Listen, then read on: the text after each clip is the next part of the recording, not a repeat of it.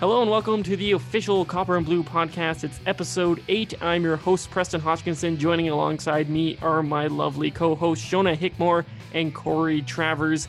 The Oilers, once again, only had a few games this week of the split series between the Montreal Canadiens and the Edmonton Oilers. The Oilers win the first game 4-3 in a 4-1, in a thrilling third period comeback, and they drop the second game 4-3 despite a late minute comeback. I thought it was the closest we've gotten to playoff hockey since 2017. What did you guys think about those two games? Absolutely. I mean, those were extremely tight checking games. Exciting as hell. It was nice to get 1 out of 2. I think we all agreed last week that we'd be impressed. Not necessarily. I mean, obviously you want the sweep, but if they just played Montreal better than they had been playing them, which was pretty poorly. The one thing that I would say, and I'm sure we'll get into this more later, is that it looked a lot like playoff hockey because there was no fucking penalties getting called at all. And the swearing starts with Corey this episode. I completely condone the swearing. The tag anyway. Especially with officiating. I was very livid with how both games were called. I think it was an absolute joke, both sides. Like, I'm not going to be an Oilers homer here saying the Oilers were perfect angels in those two games, but some of the stuff that they let fly was just ridiculous. And then the stuff they did call, I have no words. I can't believe that that's allowed to be done in a professional setting. That's the thing I will say. That's the thing that always bothers me about reffing. And I've got a more like just whatever blasé attitude towards it because I can't change it by yelling at it. But is it like a lack of consistency is always super frustrating as a fan because you can't actually tell, what the standard is, right? I'm sure it's even more frustrating as a player because you can't tell what the standard is. If I trip this guy and you're looking straight at it, are you going to like call it? Or if I trip this guy and you're, if I think about tripping this guy, I look a little shifty, are you going to call me? Right. So, yeah, no. And it's definitely, I think, frustrating for the players and for the fans. I will say we got exactly what Corey asked for, which is one really good game against the Habs. Where they were in control. Next time Corey can ask for 2 really good games where they're in control of the Habs, since the Oilers seem to want to appease Corey. And we finished like 1-1, which was pretty good for a week. I mean, ideally, 2-0 would have been better, but at least I thought with that last game, there wasn't any quit. And sometimes the Oilers, even this year's iteration of the Oilers, have gotten behind and they just have kind of looked lost. So it was good to see that they weren't giving up, right? Yeah. No, I completely agree. I think this year's iteration of the Oilers has been very Jekyll and Hyde, like, especially from coming behind. The Oilers is very Jekyll and Hyde. Well, I think there are a lot of which one's the good, which one's the bad one. They've been a lot of Hyde recently in recent years. Yeah. I don't know if the refs aren't going to call penalties. I don't mind a little. For sure. Yeah, no, the thing that made me just irate, like you heard from Edmonton media and Montreal media just raving over Shea Weber's performance. I'm going to put performance in parentheses because his performance was just handing out cross-check after cross-check after cross-check. And then, you mean quotations? Parentheses are the brackets. Quotations. I'm a budding journalist here. I should know that. But, when I talk about refs, I get angry and I forget basic things.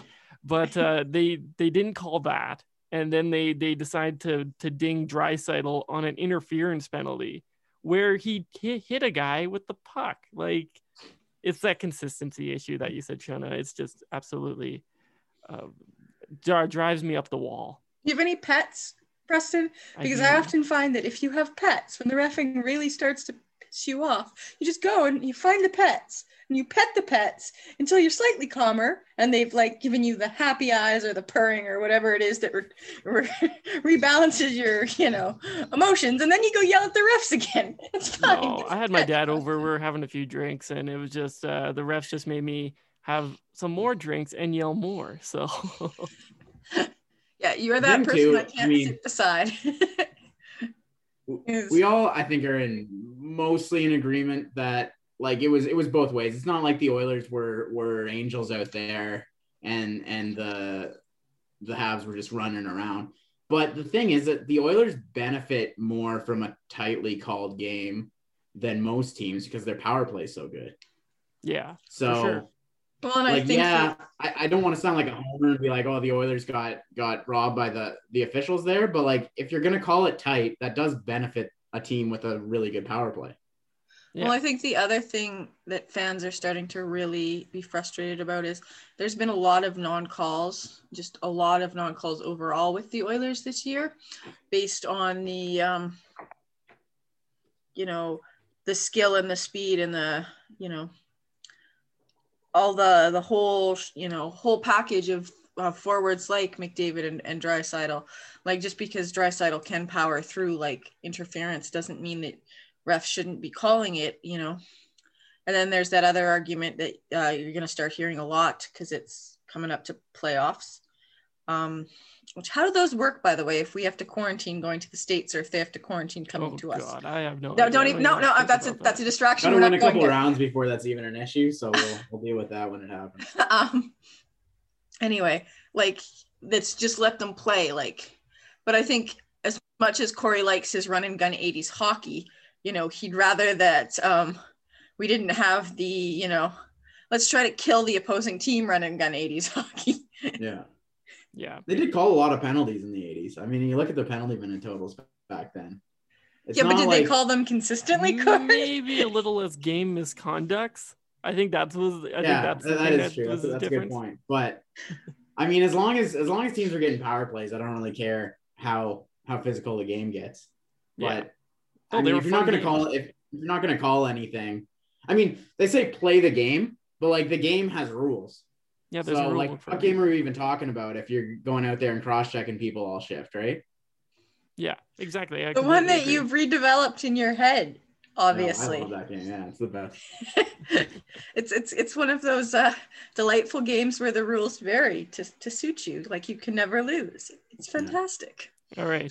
So moving on to some standouts over those two games. I'm going to say outside of McDavid, because McDavid was McDavid. He was the best player on the ice for both teams.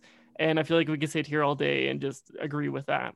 I don't know. Corey would have said that he didn't have an MVP performance last week. So let's see. Corey, is he back to MVP levels? Oh, yeah. Best player in the world. Not even close. Perfect. All right. Now you can talk about other players, Preston. Okay, because I take this chance every single opportunity I can. I just love Jesse Puljujarvi over these two games. Like, people were criticizing him for not scoring, and he goes and rattles off 4 straight games of scoring goals. And that beautiful first game where he had a great assist to get the teams even on that Ethan Bear game or goal. And then he throws a hit and gets the puck to McDavid for the go-ahead goal. And then he gets a breakaway insurance goal. It was just a perfect game for the Big Fin. And I'm so happy. Also, that empty net that Devin Shore scored, just to fuck with me since I was, Devin Shore ragging on him. Good now. Okay. Yeah. Okay. So who's our new target? Chris Russell's out of the lineup now too. He can't be him anymore. We're unusually chipper this week because of all these good things that have happened. I don't know. I got my GPA back for finishing my degree, and there you go. Hey, awesome. A 3.91 out of 4. So I'm going to be usually chipper this week. Just better than my GPA. That's for sure. Preston can't remember what his parentheses and quotation marks are. No, that's a miracle I'm even still in university. I haven't been kicked out yet. But COVID didn't tank my GPA, so you're all going to get chipper Shona this week. All right. I think one of the underrated, if possibly, Puljujarvi goals too, is the deflection on the McDavid shot in the dying minutes of the game they lost. And a goal like that, you just got to wonder, like, does anyone but Puljujarvi get the net front roll for the power play for the rest of the year? And the answer is probably yes, but like, why? Like, he is. Yeah, I know. I've been saying this all year. I'm on the same train as you. I'm watching Alex Chiasson and I'm watching Puljujarvi, and it's just so obvious that Puljujarvi can handle himself in front of the net so much better than Chiasson. And I just don't understand why we don't just stick with him there. So also, speaking of players that are underrated and just making me feel not so, with Mike Smith leaving practice yesterday with an injury, I had feelings about Mike Smith. I, honest to God, never would have thought I would ever have. I was very worried, and that's not a thing I thought I would be worried about at the start of the Worried season. about Mike Smith feelings, and I just like to go on record saying I'm very uncomfortable with those feelings. And if Mike Smith could please like just finish his year and get out, so I don't have to continue to deal with them, right? Sure. Because I think for all that I rag on Mike Smith, or for all that we rag on goalies, like he might not have been a standout when he was playing, but he's been solid, right? And I think that that's really helped, at least especially with the defense. You know, like you were saying, Bear had some good time or good plays and some good work in that Montreal series, and I just don't know if we get into that situation if your defensemen are too worried about like your goalie being inconsistent. So feel dirty saying this, but kudos to Mike Smith. God, I was looking up some stats earlier today. I was on Money Puck looking at their goal save above average stat, which is just basically like total value that your goalie brings to your team. Mike Smith is 4th in the entire NHL this year. Oh, it's insane. He's having a hell of a year. Do not re-sign him. No. No. It's like betting on a game of roulette. You take your winnings and you're happy about it, but just don't gamble those winnings again, okay? Because it's probably not going to happen twice. I'm just saying black that is due, you know. Then you gotta play one more spin. Don't give Ken Holland any more push into that direction, as he's already stated he might. But I'm just I'm really surprised about how pleasantly surprised I am with Mike Smith. I'm a little worried with Koskinen being week to week, and we still haven't seen Stalick really. So you know. Yeah, no, he's our guy right now, running into the playoffs, into the stretch. It's Mike Smith's net, and I don't think anyone will argue that. Some of the other news that came out over the weekend here is Oscar Klefbom had a press conference for the first time in quite a while. I think it's the first time since he's had shoulder surgery. And in there, he said a few interesting things. Most notably, there is no guarantees that he ever plays NHL hockey again, which I think has some huge ramifications on the upcoming Seattle expansion draft. I was reading earlier today on Cap Friendly that injured players with potential career-ending injuries and who have missed the last 60-plus games could possibly be exempt from that list. Now, I'm not sure that that's been official for Klefbom quite yet. I think he's still someone who needs to be exposed. But down the stretch here, I think he could probably fit that bill. The other thing I think is that let's preface this with saying, I really hope that is not the case. Like, I like Klefbom, and I think he brings something really valuable to the Oilers. But I think like going out there and baldly saying it like that, like I may never play NHL hockey again, and like having him say it instead of having a team representative or whatever say it, causes people to maybe think twice. Do I want, even if he is exposed, do I want to pick this potential, it's not, then it becomes not a matter of picking a player that can potentially benefit your team. It becomes picking a player that may potentially never play for your team, which is one thing if you're picking in a draft for prospects or draft picks, but completely another when you're an expansion team trying to pick your, you only get to raid everybody else's cupboards once, free of charge. So you better be smart about it. And I don't think, from everything we've seen about what the Kraken have put together, just love that name, which is great. Perfect name.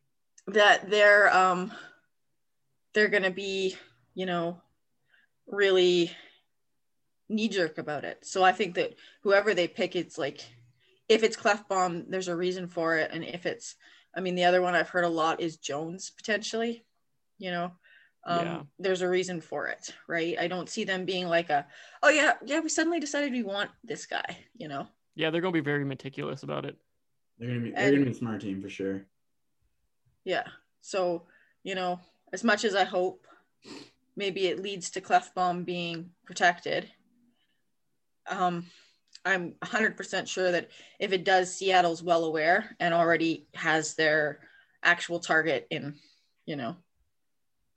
selected, right? Yeah. I mean, Clefbaum's a guy, whether he's protected or not. Like, I just hope he gets back onto the ice and plays some more NHL hockey, because you hate to see stuff like that. Oh yeah, for Yeah, sure. and he's such a terrible run of luck throughout his career. Terrible run of luck. Great player. and Something you hate to see. I would really like to see him be able to play either for the Oilers or a team that does quite well, goes deep in the playoffs or something. Because like you all said, terrible run of luck, steady player. But he's been on the Oilers for the complete wrong time to have like career success. Yeah. So, being the best player on the worst team in the NHL, or best defensive player on the worst team in the NHL is not like a marketing thing. So like, hopefully if he comes back to a team that's, Oilers or not, ready to go make some noise. Yeah, for sure. Yeah, he was a stud on that 2016-17 team, and I definitely hope. I mean, I don't know how much of this is something that I can actually expect in the future, because I'm not a doctor and I'm not his doctor, more importantly. But yeah, I just hope that he comes back and plays a big role in future Oilers success. And if that's not the case, then hopefully plays a role in someone else's success. You just hate to see a guy's career, get ruined due to injury like that. But I mean, if I had not heard the 60 game rule that Preston just brought up until we did a little brief before this meeting. And if we make the playoffs, which we're extremely likely to do, it's a 56 game season plus at least 4 games in the playoffs. So you would think that would qualify. So hopefully that's a thing. I mean, I don't know. I don't want to claim that it is, because I just heard it from Preston and he's not even sure. But well, it's Cap Friendly. I read it verbatim from what I read on Cap Friendly. I think I'm at a point though, and it kills me to say this because I've been a huge Clefbaum fan for quite a while. I own a Clefbaum jersey that I got customized. He's my favorite player on the team for many years. I think it kills me to say this, but I think even if he's not exempt, I roll the dice and I leave him unprotected, because at least that way you have a fail-safe in keeping Jones, and at least you won't have to lose Jones and then also potentially lose Clefbaum. I think it's just a smart way to go. And like you guys said, I think I'd be happy with him going to Seattle and having success, or being somewhere and having success. He's the type of player that I love to have on the team, but if he has to go somewhere, I want him to go somewhere where he can play out the rest of his career and go for a cup run somewhere, right? For sure. Yeah. Also, speaking about expansion teams, who gave the Vegas Knights the rights to be the best in the NHL again this season? Yeah, they've got the most points right now, and it just. And they don't have to worry a thing about this expansion draft, which I guess that's the precedent set from previous expansion drafts, but it still infuriates me.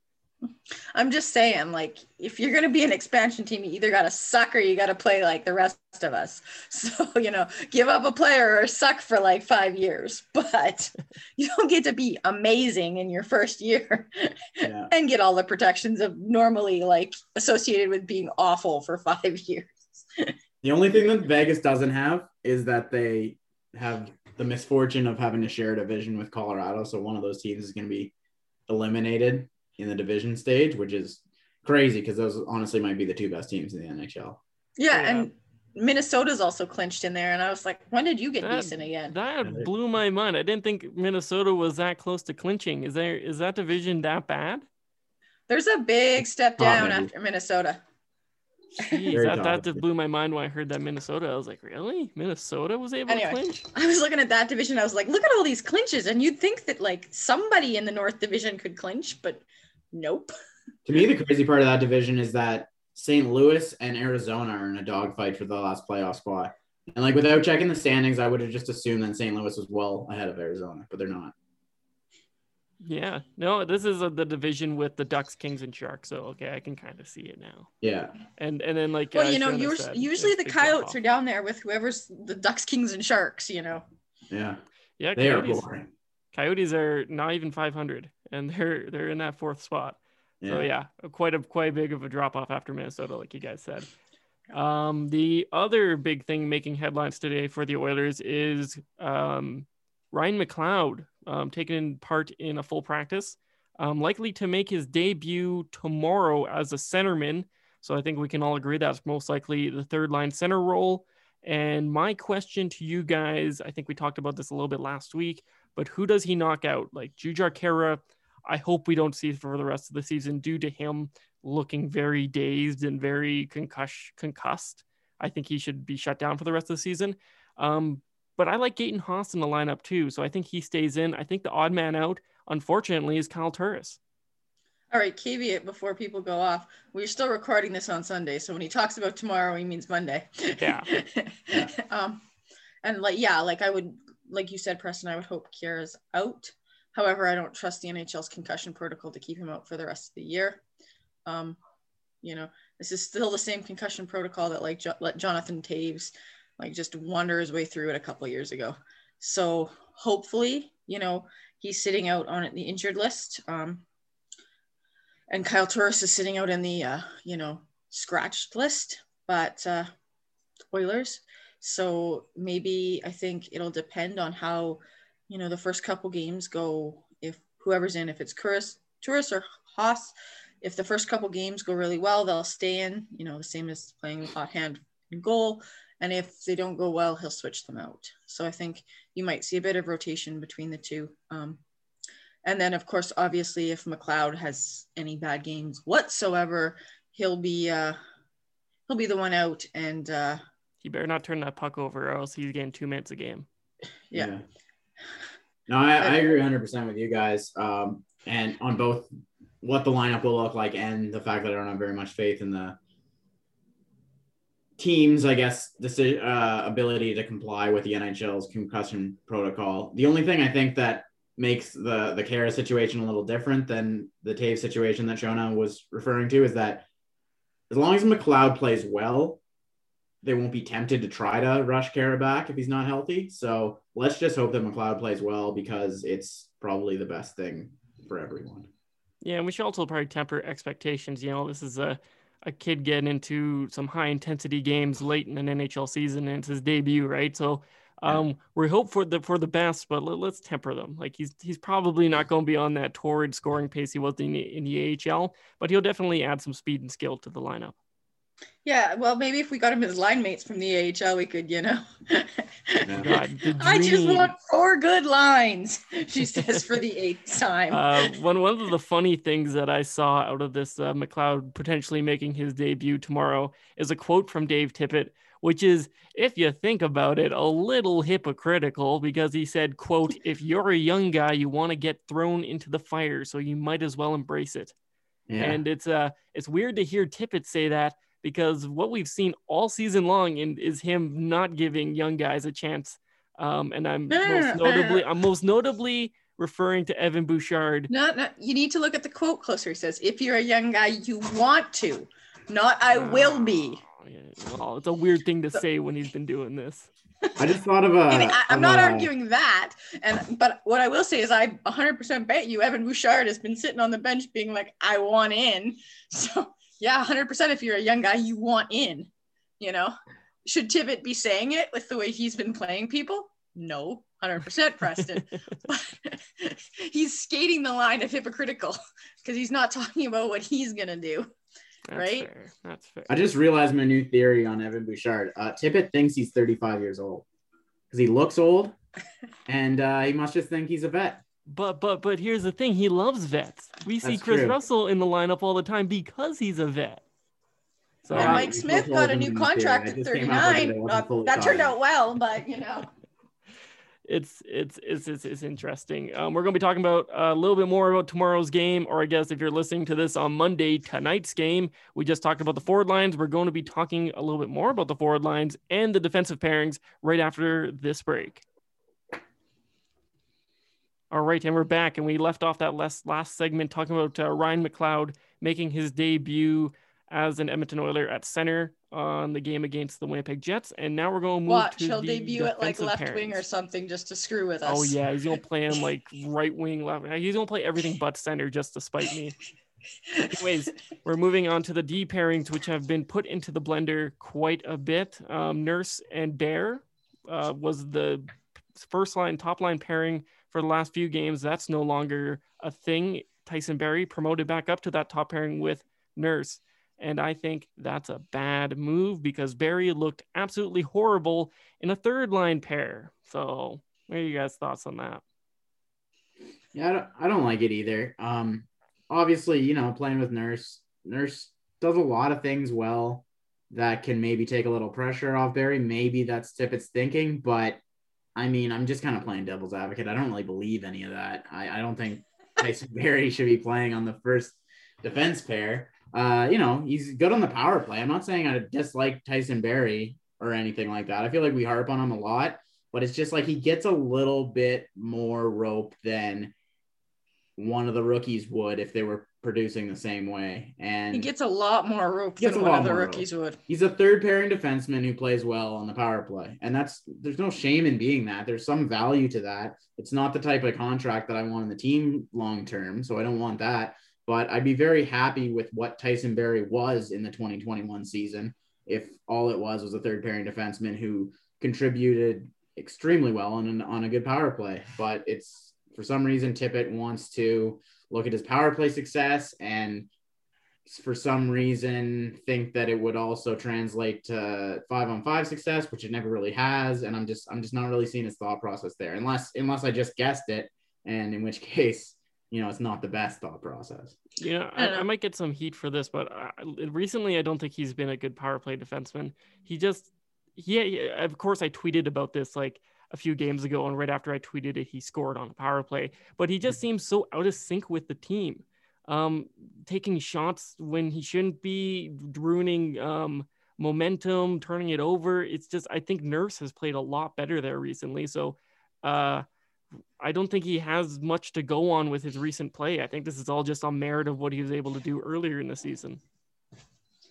Oh, yeah, I'd say that's fair. I mean, he does shoot a ton, which is, you don't want your shots coming from the point on the power play. It speaks to his confidence. He's confident out there, but maybe you shouldn't be confident. You can confidently go out and fail, though. So, yeah. I'd like confident, but I'd also like smart. And I don't know that all of Barrie's choices lately, defensively or offensively, have been smart. I mean, I'd argue, Corey, that he's third pairing defenseman, but he does have the potential to move up to second pairing, if you've got a need to move him up there. I don't like him moving back to the first pairing. And it's not even because I think the first pairing will be less effective. I do think that, though. But I think that moving him up to first pairing is one of those things that, the Oilers do. And it's not, now it's not to get his trade stock up, right? I would understand if you're moving him to first pairing, you want him to see a lot of minutes and you're trying to trade him, but we're not trying to trade him now. So what's the point? Is Tippett revisiting this thing that he thinks is going to work every single time? If he is, like Corey said, that's really disappointing. It's disappointing given how well Nurse and Bear looked in the first game against Montreal. And then he just completely abandoned it after kind of a so-so second game. Well, that's the other thing that I really dislike is the lack of consistency in who gets time to, whose lines or whose pairings get time to figure out how they work and what they need to do and whose don't. So like we've mentioned, Jones or Bear, you make a mistake and your playing time is definitely cut, but like Barrie or, Russell, or in some cases, even like some of the vets in the forward lines, there's not that consistency in, make a mistake, there's a consequence, because Barrie's been inconsistent, incredibly inconsistent defensively. And if he were like, Corey was saying, if he were one of the rookies, he'd never see the ice again, Yeah. Even if you could argue that Evan Bouchard's been better than Tyson Barrie this year, and Evan Bouchard hasn't played him forever. Yeah, but I really hate that. I can't stand this. And this is why I'll never be an NHL coach, because I don't understand the affinity that so many coaches have for veterans.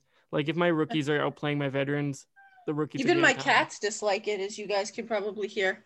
Yeah. But I was thinking about it as we were talking, and like one of my cats eats or likes to chew on plastic. And it's the same thing. Like, you're literally doing something you know isn't good for you, but you just like doing it so much that you keep doing it even when there's negative consequences to it. I adore that that metaphor you just So gave. in my analogy, Tippett is the cat chewing on plastic, and the rest of us are me running after the cat trying to shoo it away from the plastic. Eventually the cat ends up eating the plastic and throwing up, and it's miserable for all of us. And then we're sitting there like, we told you you'd throw up. But he keeps doing it. Mm-hmm. Dave Tippett, essentially a cat chewing on plastic, right? Mm-hmm. Absolutely. There's probably less awful analogies I could have for this, but this that's just perfect. Picturing that now. And Tippett's just such a dignified looking guy, and it's just a really, really funny mental image I've got. We move from the top pairing to the second pairing, which has the most significant change because we have a new body in there. It's looking like the second pair against the Jets will be Dmitry Kulikov, acquired at the trade deadline, alongside Adam Larson. And my initial thoughts on that is, wow, that is a defensive defenseman line that will not be moving the puck up the ice. They'll be ringing it around the boards and hoping for the best. Yeah, I mean, I actually think both of those guys have played pretty well this year. And I've never been a Larson fan in the past, as I've stated on this podcast a couple times. But I do have to give a little credit where credit is due. I think he's been solid defensively. But I agree with Preston in that you got to pair each of those guys with someone who moves the puck a little better. They're two the same. And it's just like, I mean, that duo is probably not going to make a mistake, but they're also going to be hemmed in their zone a lot because who's moving that puck out? Like, I just don't know. I mean, maybe get McDavid on the ice because he only needs to be the only guy on the ice and he can move the puck out. But other than that, I'm not sure. Well, yeah, and that's the other thing, like Corey was saying, I don't get. If you have two defensive defensemen who, are really good in their own zone, you've got a bunch of offensive defensemen that maybe don't know quite what their own zone looks like. Tyson Barrie. Why are you putting the ones that cover off, like complement each other's strengths and cover off each other's weaknesses? Why aren't you putting them, in a formation that does that?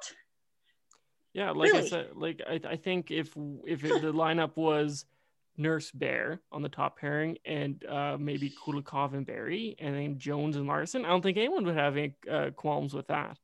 We would. There's no Evan Bouchard in there. Oh, well, yeah, that's a given every single night. But at least, you have guys that complement each other, right? Less qualms. You're 100% correct, Preston. Less qualms, but don't tell Corey he can't have qualms with a lineup without Evan Bouchard in it. Yeah, but I love Evan Bouchard, but I mean that's a pretty good six that Preston rattled off there, assuming that Evan Bouchard is in the doghouse for the rest of the season for some unknown reason.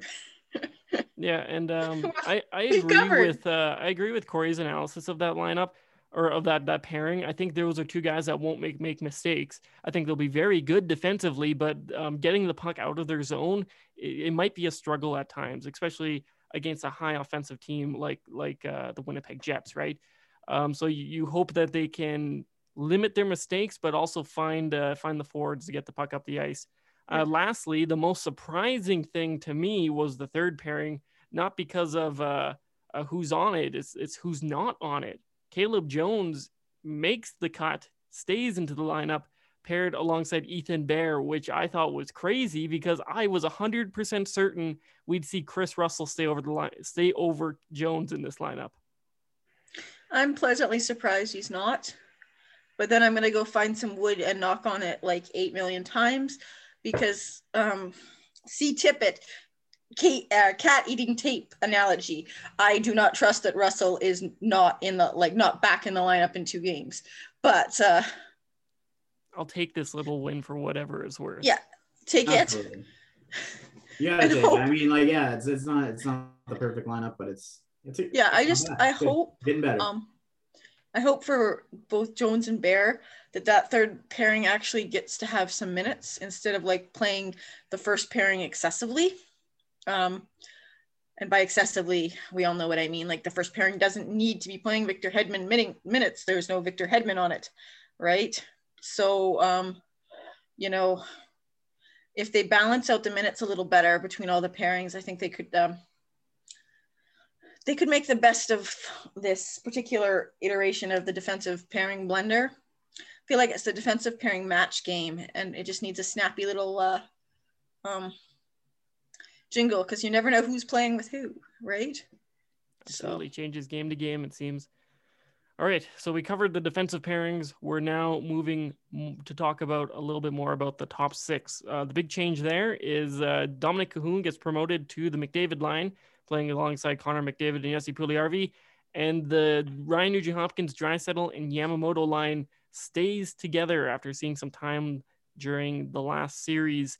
I think this is a worthy experiment. I think Kahun has shown little signs of being a really good top six player, but hasn't found that consistency, and he hasn't played with McDavid a whole lot this year. So maybe he just fits better with McDavid rather than Draisaitl. Yeah, it's worth a shot. I mean, like we've said in the past, that the second line, it'd be a lot of teams' first line, obviously, with Nugent-Hopkins, Draisaitl, and Yamamoto. That line's had a lot of chemistry in the past, so it makes a lot of sense to have them together, assuming you want to keep Draisaitl and McDavid apart. Until the going gets tough and you inevitably put them together in the third period if you're down. Puljujarvi and McDavid have worked extremely well as a duo, and that final winger is just kind of the one puzzle piece that we've never really been able to figure out until we just plug Draisaitl in there and go nuclear. But yeah, I mean, Kahun was brought in to be a top six player. It wasn't, he was envisioned to be on the Draisaitl wing, but maybe this will work. Worth a shot. It's definitely worth a shot, right? I mean, we've stuck stupider puzzle pieces in that slot, so don't. I've heard Drew Shore spoken about as that top guy there, and that just wanted to make me vomit. But I'm just saying, like, we've sent a lot of bodies through that that one particular like hole in the lineup. So why not Kahun? Like, it works or it doesn't, but at least before you hit the playoffs, right? I think it's a worthy experiment. Like I said, I think he's shown little spurts of being a good offensive player. Alongside Draisaitl, maybe there's a better fit here with McDavid, and if it works, it works. If it doesn't, wow, we're in the same problem we were in before, so there's no harm. For sure. Yeah, I mean, just don't, whatever they do, I hope they don't force a third onto that pairing. It's not working, right? We've traditionally done that too. Just hang an anchor up there and be like, you'll figure it out. So if Kahun doesn't work in the next two games, like, I hope they don't put him up there for six more. Yeah, my least favorite, I don't know, maybe, I guess it's kind of a cliche, is like, McDavid scores no matter who you put up with him. So, like, may as well put your worst player with him. It's like, I hate that. Like, he'll always score more if you put better players with him. Play skill. He's not just a place you go to hide someone. Like, 100%. The best player in the world. He deserves to play with other good players. 100% McDavid can score no matter who you put up there. But 100% true also, McDavid will score more if you don't put Zach Kassian up there. Exactly. Just saying. Yeah, it's the old play skill with skill, man. It seems like a pretty obvious thing there that has eluded the Oilers for a long time. Ferrari's not going to win a streetcar race with a boot on the car, Yeah, good. Another good analogy. Oh, we're full of them today. I couldn't remember what the boot was called, and I was halfway through and pleasantly surprised I remembered.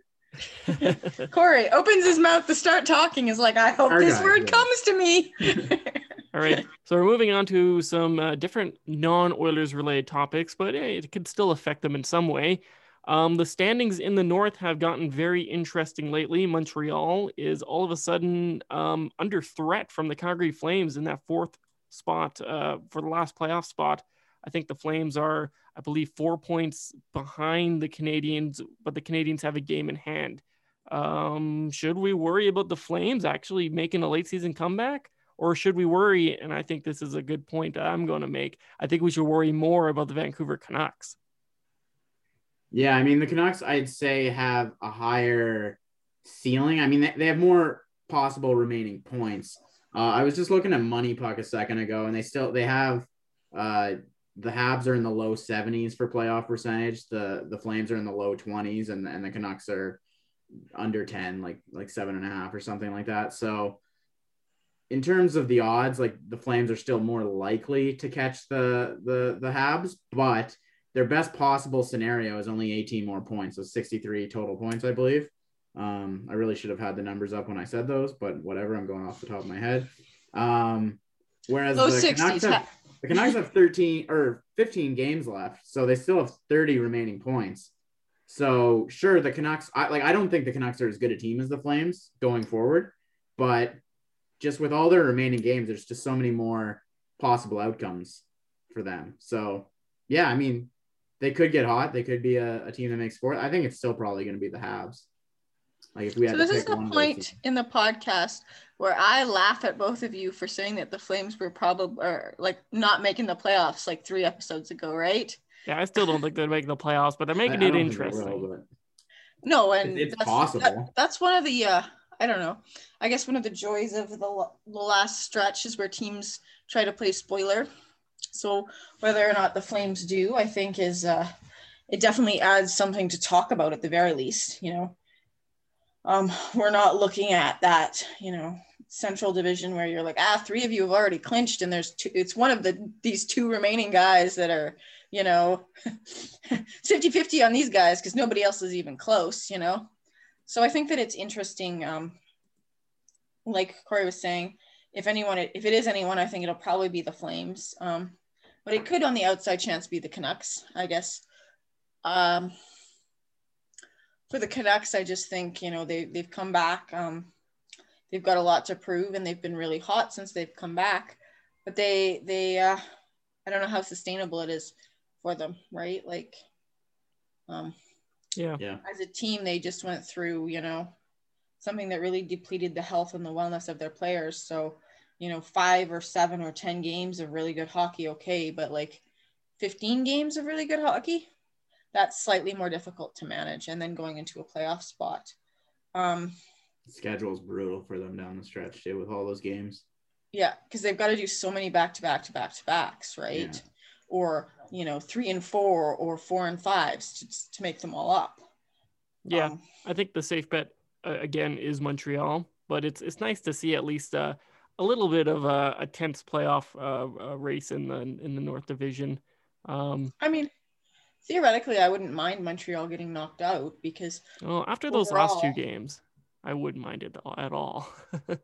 Overall, I think the Oilers have done better against Calgary than they did against Montreal through the course of the season. So, like, if I have to pick my poison of who I think they have a better chance of beating, it's Calgary. Yeah, on the odd chance they are able to take out the Leafs, and it's a better second round matchup for the Oilers if the Oilers can get ahead of the Jets, if that's the. Or at the very least, matchup. The Flames could batter the heck out of the Leafs for me, so that they're a softened up Leafs team, Absolutely. No, either which way, agree. I think Calgary could make it interesting for us.